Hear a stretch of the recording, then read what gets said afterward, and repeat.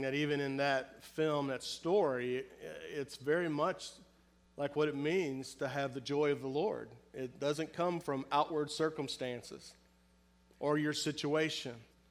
It comes from God, and it comes from within. Happiness, everybody wants happiness. In the Bible, there's a story about a rich young ruler who came up to Jesus, and he asked him this question: what good thing must I do to have eternal life? I don't think he was really interested in eternity as much as he was just being happy, because eternity is really far off. We want what we want now, and happiness is not eternity, and maybe happiness is what we would ask Jesus for. It's not unusual. What is happiness? This thing that everybody wants. Some would say that happiness is equality. Kind of like a socialism mentality. Everybody's absolutely equal. Well, you know as well as I, that's not going to happen. And even if it did, equality wouldn't bring happiness. Some would say that happiness is prosperity, money. Big house, fancy cars, vacation home, all the best things that money can buy, all the good things that money can buy. But we know that money can't buy happiness. Elvis Presley, 6 weeks before he died, was asked by a reporter, "You said when you first started out you want to be rich and famous and happy. Are you happy?" And Elvis said, "I'm lonely as hell." He wasn't happy at everything. Anything money can buy didn't buy happiness, and it won't buy happiness. Some say that happiness is a good marriage and a satisfactory family life. The whole one day the right girl's going to come along, or one day my Prince Charming's going to come my way, and then I will be happy. That's a fairy tale. It is. When they get married and live happily ever after, that's a great ending to a story, but I don't know that that's real life. But I want to tell you this morning, and I am really stoked about this, and that is that God wants you and me to be happy. He wants that for us. And I think that's incredibly important that we get that. But true happiness is not what the world says that happiness is. It's just not. And so today, we're starting a new series I've entitled Losing My Religion. We're going to study through verse by verse through the Sermon on the Mount. It's found in Matthew chapter 5, 6, and 7. So I really want to encourage you to make that your Bible study, Bible reading time for the next several weeks. Read it over and over and over and over, because Jesus is talking about how we can be happy. The greatest sermon ever preached. At the beginning of his ministry, Jesus, he took his disciples to a mountain retreat, and he taught them what following him was really all about. And he said, following me is not about religion. It's about relationship with God and our relationship with each other. That's what it means to follow Jesus. And as believers, if we're not careful, we can be involved in religion. We're going to talk more about what that looks like in just a minute. But we can be very involved in religion and be oblivious to it, not even realize where we're going. Religion can dominate your life. It can dominate your prayer life. It can dominate your daily walk with Jesus. Religion cripples your relationship with God. Paul Washer wrote, and I quote, "Many people think that Christianity is doing all the righteous things you hate and avoiding all the wicked things that you love in order to go to heaven." And then he said, no, that's a lost man with religion. A Christian, he writes, is a person whose heart has been changed and they have new affections. Someone else said religion is a guy in church thinking about fishing, and relationship is a guy fishing thinking about God. There's a difference. Religion teaches that you have to do. Relationship, Christianity, teaches that you can't do, that you have to trust in the one who's done it for you. Every other religion in the world teaches a works-based Christianity or salvation. Christianity is the one and only religion where you're justified by grace through faith in Christ alone. Amen. That's big stuff. Religion keeps you in chains where Christ set you free. Religion is a series of man-made procedures that satisfies the heart into thinking that growth is taking place when it's really not. It can fool you. A relationship with Jesus encourages us to grow, to know more about him, and to become more like him. Big difference. in the New Testament, Saul of Tarsus, who would later become Paul, the preacher, was very religious. He even said of himself, I'm a Pharisee of Pharisee. He was a staunch Jew. He was learned in the law. Paul says of himself, as for legalistic righteousness, I'm faultless. He was very religious.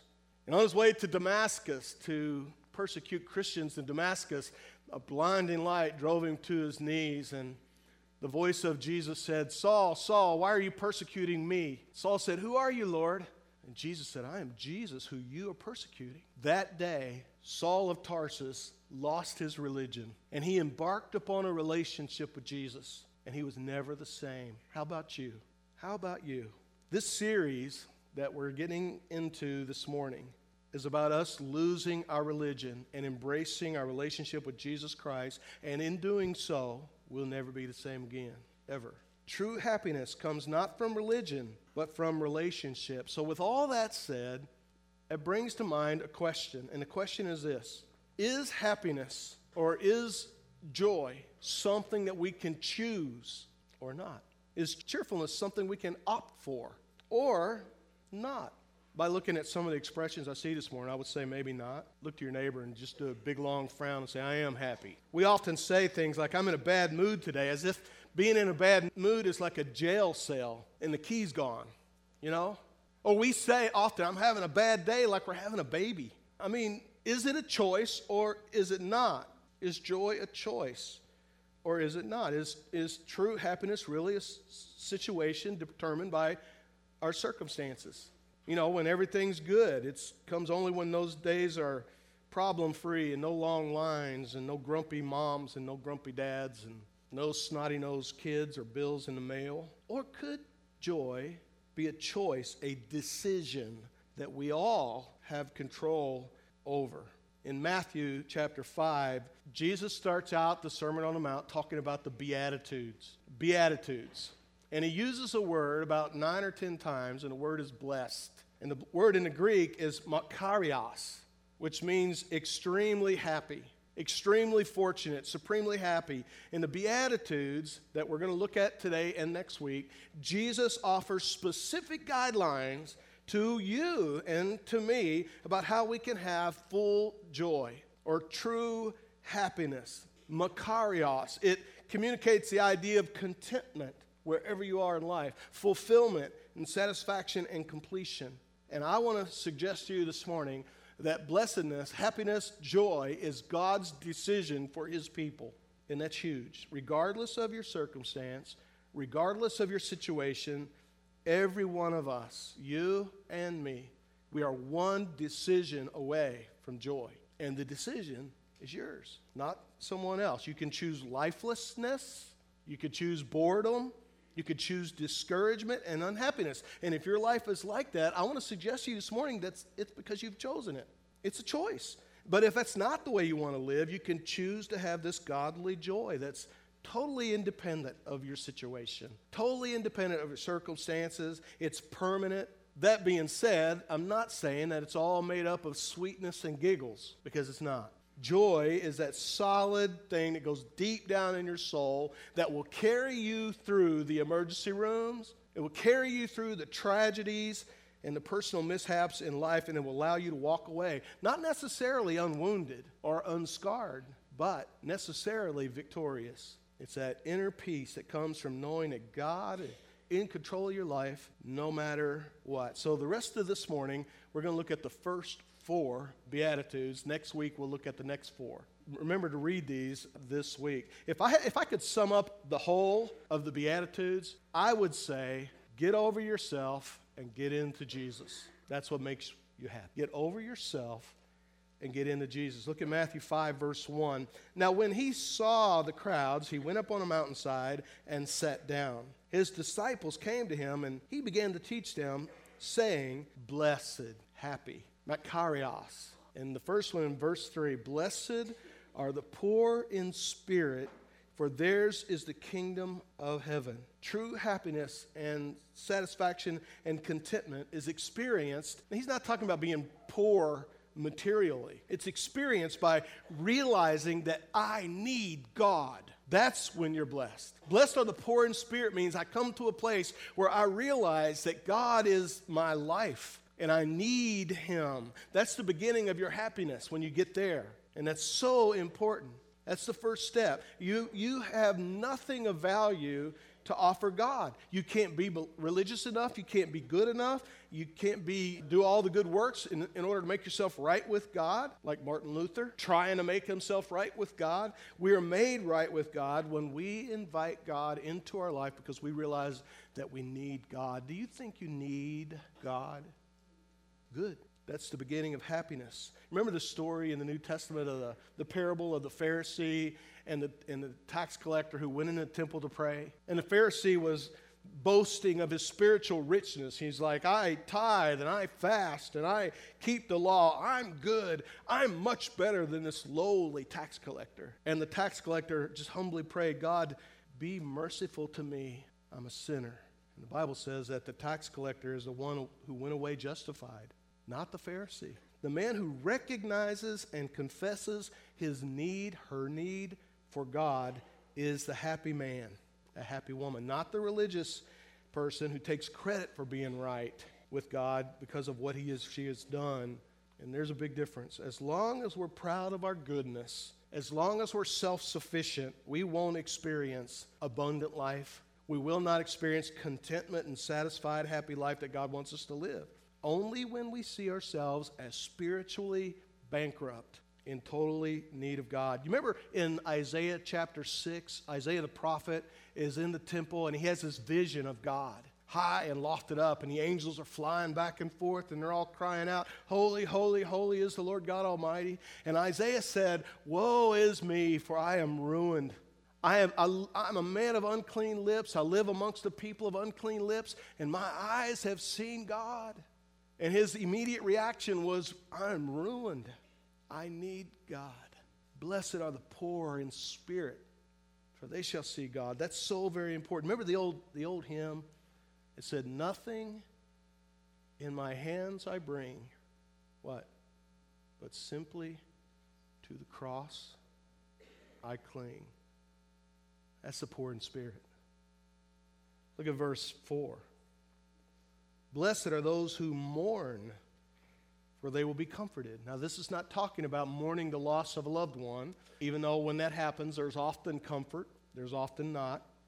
But that's not what Jesus is talking about here. He's talking about mourning over our sinfulness. Blessed are those who mourn over their sinfulness. It's not enough to just be aware of your spiritual poverty.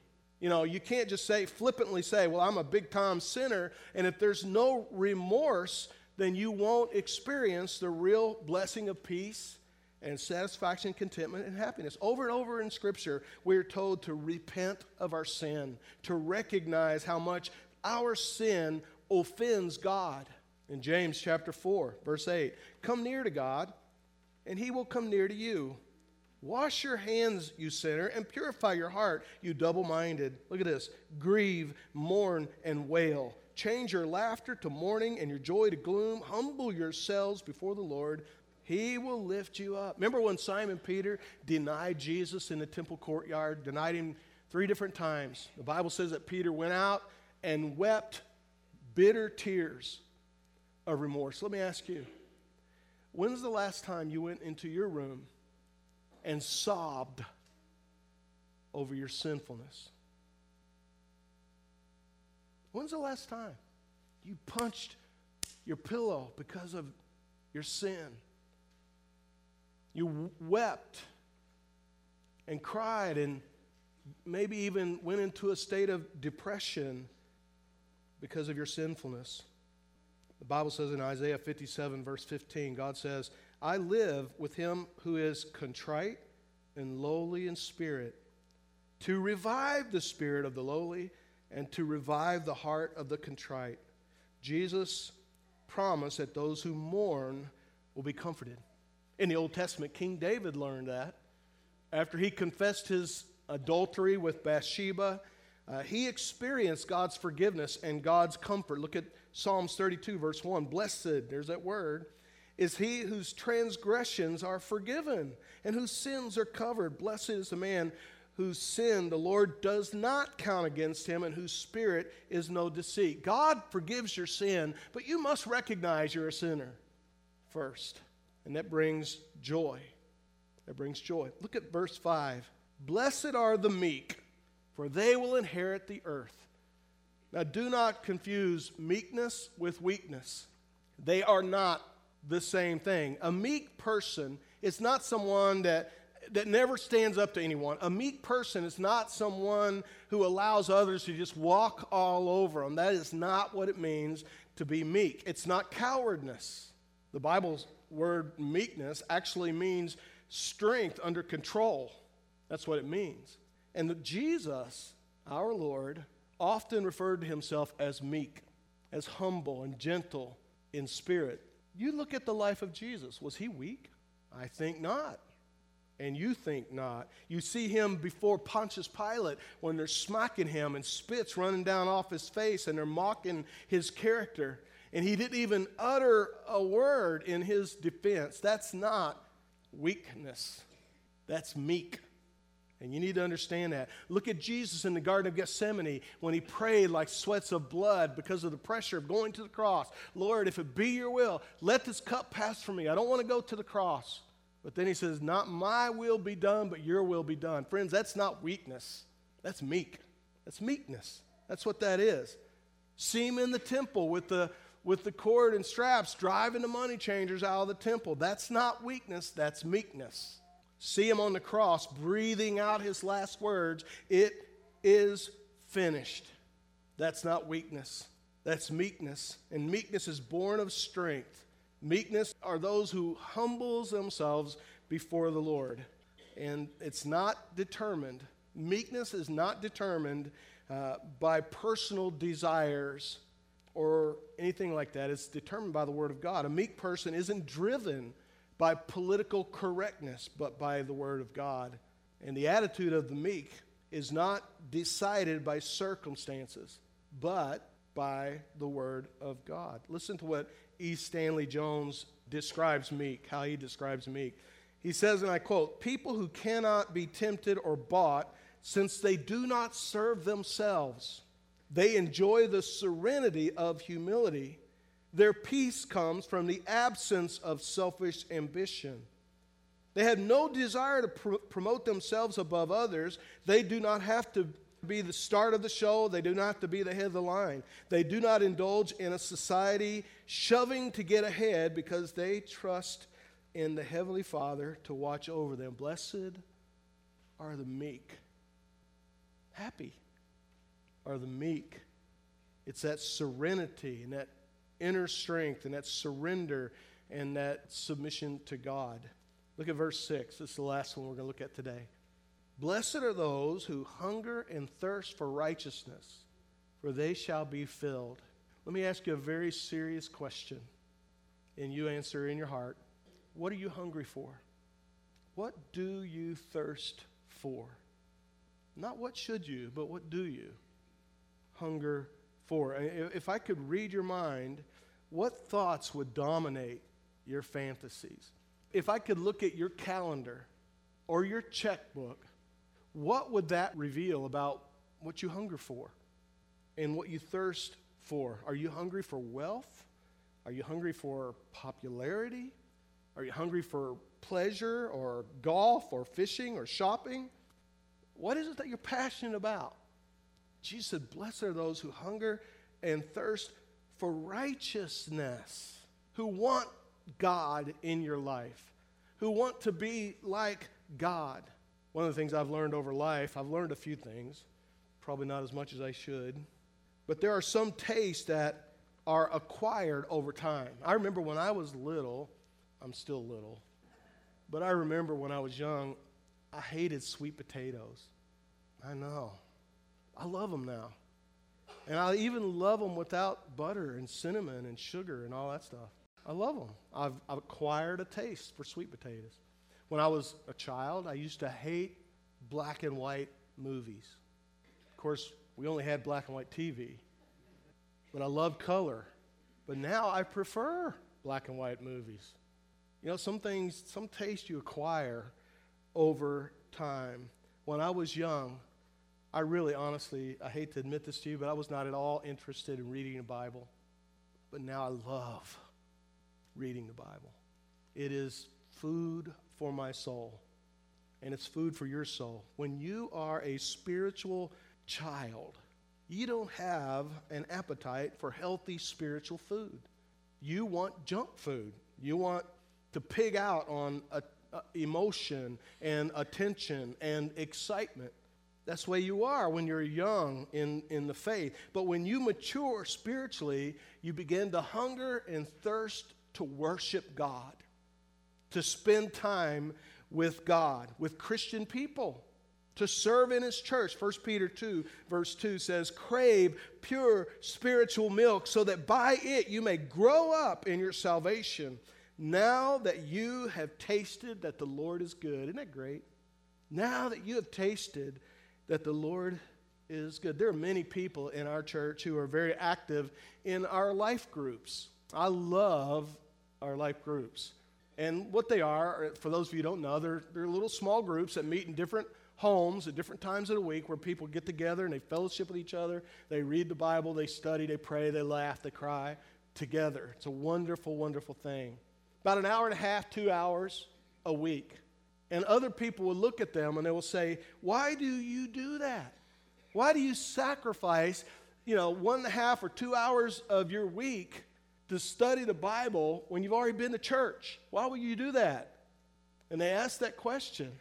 But those same people will battle traffic and sacrifice 3 or 4 hours to go see a ball game, to go to a sale. It's all a matter of what you're hungry for. Psalms 42, verse 1. As the deer pants for the streams of water, so my soul pants for you, O God. My soul thirsts for God, for the living God. When can I go and meet God? The Christian is hungry and thirsty to be close to God. Blessed are those who hunger and thirst after righteousness, for they shall be filled. That is not true of the things of the world. The food of the world never satisfies. Proverbs 13:25 says, the righteous eat to their heart's content, but the stomach of the wicked goes hungry. Now, just a real quick warning, and then I'm going to close. Don't kill your spiritual appetite. Don't kill your spiritual appetite, and sinful pleasures will do that. They will kill it, and you won't have it. Instead, nurture your spiritual appetite. And you know what? You know how you nurture your spiritual appetite? It's disciplines that you are already very familiar with. Read your Bible. Read it every single day. Get into a life group. If you're not in one, get in one. Get in a Sunday school class. Be sure you're here. Be sure your kids are here. That's a spiritual discipline. Pray without ceasing. Grow to be a contributor to the church more than a consumer at the church. Nurture your spiritual appetite. Be a faithful steward of your money. Help other people to know the Lord. You nurture your spiritual appetite, and it all begins with what Jesus said, blessed are the poor in spirit. That poverty in spirit that ends up saying, Lord, I will do what you want me to do. I will go where you want me to go, no matter what. Do you want to be happy? Process of growth in God is what's going to make you happy. And that's what we're studying for the next several weeks. So please tune in. Please read Matthew 5, 6, and 7. Please be here every Sunday. Bring your friends, bring your family, bring your kids, and let's grow through the Sermon on the Mount. Let's pray. Father, thank you that our joy and our happiness and our satisfaction, contentment does not come from the temporary things of this world, but that the joy we have in you is eternal and it's deep, and the world just doesn't always understand it because it's not dependent on our jobs or our circumstances, our families, whether the stock market is up or down. It's dependent on our relationship with you.